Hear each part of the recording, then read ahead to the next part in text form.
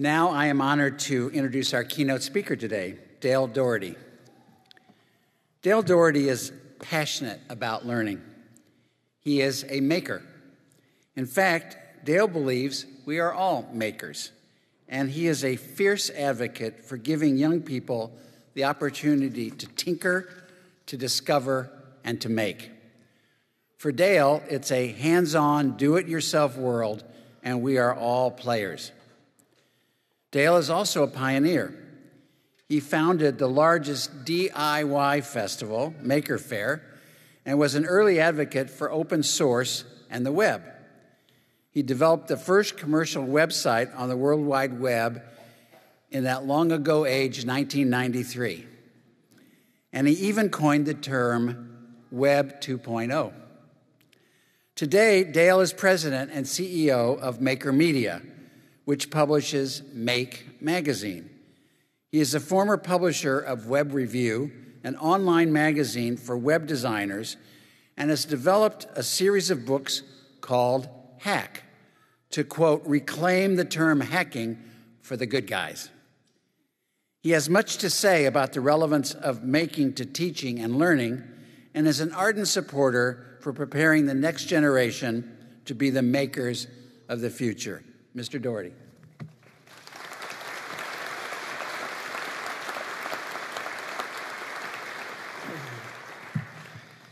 Thank you, Dean Levine, for the nice welcome, and I am really pleased for this opportunity to address the graduates here today. The philosopher of science, Karl Popper, wrote, "All life is problem solving." He added that all organisms are inventors and technicians, good or not so good, successful or not so successful in solving technical problems. What to eat, what to build, where is it safe to live? All organisms, including people like you and me, have to figure out what to do each day to get food and find a place to sleep, and even more so, what makes us happy. If we accept what Popper says, then a person who is not solving problems is not really living. And an education that does not solve real problems is not really about learning. And a job that is only about solutions is not really working. We think that we are succeeding, but in fact we are not failing enough. We are not experiencing life as trial and error. Popper says error correction is the most important method in technology and learning in general. In biological revolution, it appears to be the only way we make progress. We are by nature experimentalists, not perfectionists. This is how we learn, how we are programmed to learn, and taking the risk to experiment and trying to solve real problems is how we find a better way, but it also means we might fail. It is how we learn to make progress, this experimental life, which I believe is the key to us becoming artists, inventors, scientists, entrepreneurs, and activists. And I believe it is cultivated by the kind of learner and teacher we are. Today, I want to illustrate this point by telling you about guitars and telescopes and the Hallelujah Chorus. I begin with the guitar. A guitar is a musical instrument, but it is also a technology and a craft. Almost anyone can afford a guitar, but if you can't, you could make one. It can be easy to learn and hard to play well. I want to emphasize the word play. Learning to play guitar is an example of how practice trumps theory. You can't learn to play by reading a book about guitars or music. It is a matter of practice, but also of finding people you can learn from or learn with. A novice player seeks out a guitar teacher. A player at any level learns from interacting and playing with others. But not all those who play guitar know musical theory. John Lennon said that none of the Beatles knew how to read or write music. That is musical notation. They learned to play by ear. It's also true of Jimi Hendrix. His official bio says that Hendrix was entirely self-taught, but his inability to read music made him concentrate even harder on the music he heard. He learned to play because he practiced incessantly, perhaps ignoring other aspects of his young life, such as school. When he left Seattle to perform in clubs in New York City, Hendrix didn't have the confidence in his own voice to sing while he played. Others had to push him to do so, and he discovered that he had, in fact, a distinctive voice. Hendrix became a master of guitar playing who introduced innovative techniques that others have since copied. One tech he created was based on recognizing a feedback loop. He noticed that amplified sound from loudspeakers caused the strings of his electric guitar to vibrate. I imagine that his ability to listen to sound caused him to hear something that perhaps others didn't hear. Or if they did hear it, they ignored it and thought it was just noise. I imagine Hendrix walking up to the speaker and facing it with his guitar and trying to recreate on purpose what he had heard by accident. He must have tried repeatedly to do this and eventually gained control of this new sound. And Hendrix applied this feedback loop to generate a sound that probably could not be represented by musical notation.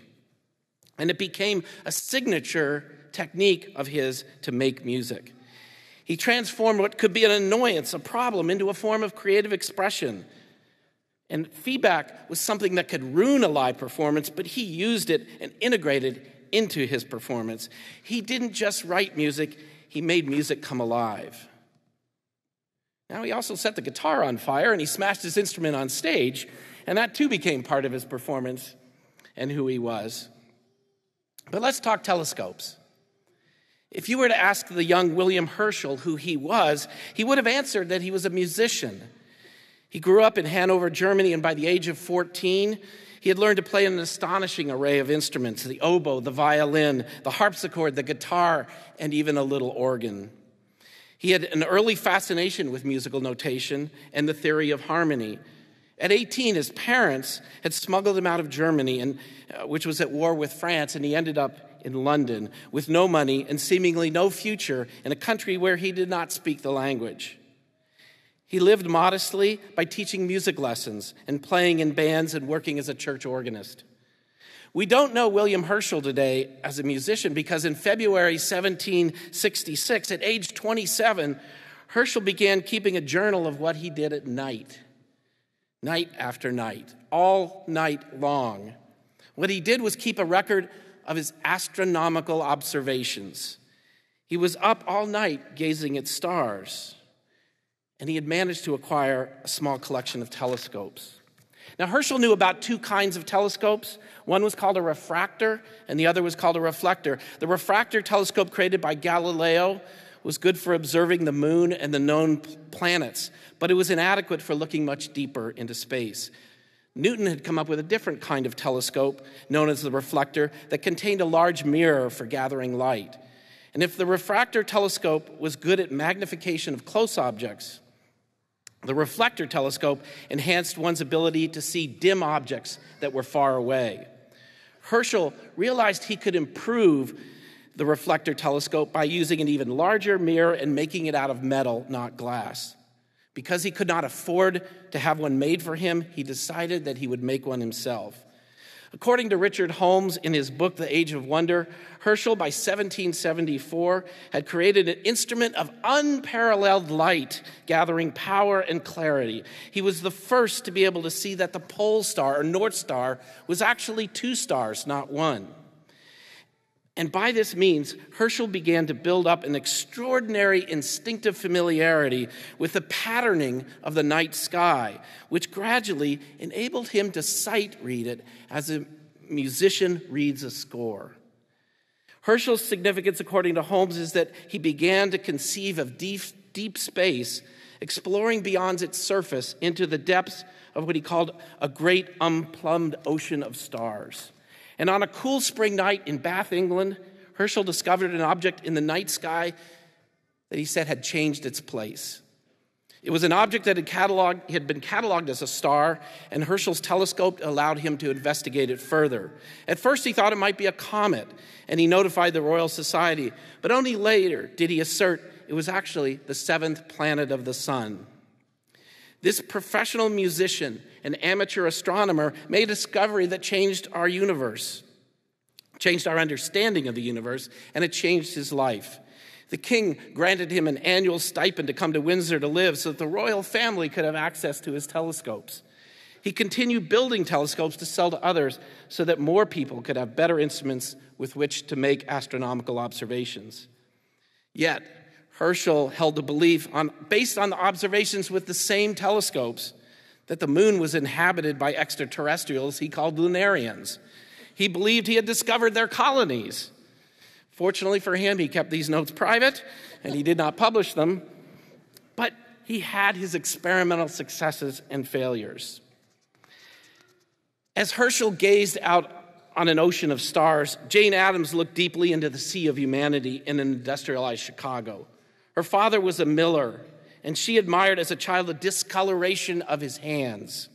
And she wondered how she would develop hands like his. With her intellectual gifts and determined spirit, she became a social advocate for the poor. Her adult life was devoted to improving the lives of immigrants who worked long hours in factories for low wages and lived in crowded conditions. Life was unsafe, unsanitary, and unhealthy. Addams went to live with these immigrants in their neighborhood, establishing what she called a settlement house known as Hull House. Addams was hands-on, and she worked inside the community to observe the patterns of life and look for ways to improve the lives of those who lived in poverty. She was a community builder. She called Hull House an experimental effort to aid in the solution of the social industrial problems which are engendered by the modern conditions of life in a great city. Addams created associations, clubs, and social centers, turning disused buildings into recreation rooms and vacant lots into gardens. And she established medical clinics and schools. She was an organizer of spaces and a developer of innovative services. She began to invent the social fabric of a city that lacked a safety net.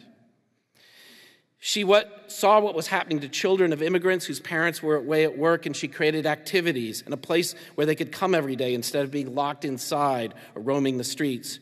She believed in the power of recreation as much as education for adults as well as children, and she organized hikes and built swimming pools and established debating clubs and poetry readings. Addams consistently described the process of experimentation as how she went about her work.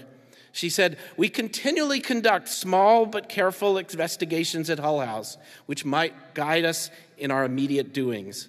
She added, "Some of the investigations are purely negative in result." She did not start out with a fixed set of solutions, and Hull House became a platform for experimentation where people with ideas ran trials to learn more about the problems and the people involved, as well as develop possible solutions. In her book, 20 Years at Hull House, Addams describes her many social experiments as methods for trash storage and removal, improving the diet of immigrant families, and protecting children and young women from exploitation. Some referred to her settlement as a sociological laboratory, but she was clear that such experiments were not taking place in labs, but in life. Addams describes a meeting of the tailors' union at Hull House, where the tailors asked for our cooperation in tagging the various parts of a man's coat to show the money made to the people who had made it. How much did it cost to cut the cloth or sew the buttonholes or the finishing? What part did salesmen take of the final price? And how did rent figure into the cost? She wrote that the desire of the manual worker to know the relation of his own labor to the whole is not only legitimate, but must form the basis of any intelligent action for his improvement. Jane Addams expressed her vision of the community she sought to create. She wrote, "In 1,000 voices singing the Hallelujah chorus in Handel's Messiah, it is possible to distinguish the leading voices, but the differences of training and cultivation between them and the voices in the chorus are lost in the unity of purpose and in the fact that they are all human voices lifted by a high motive."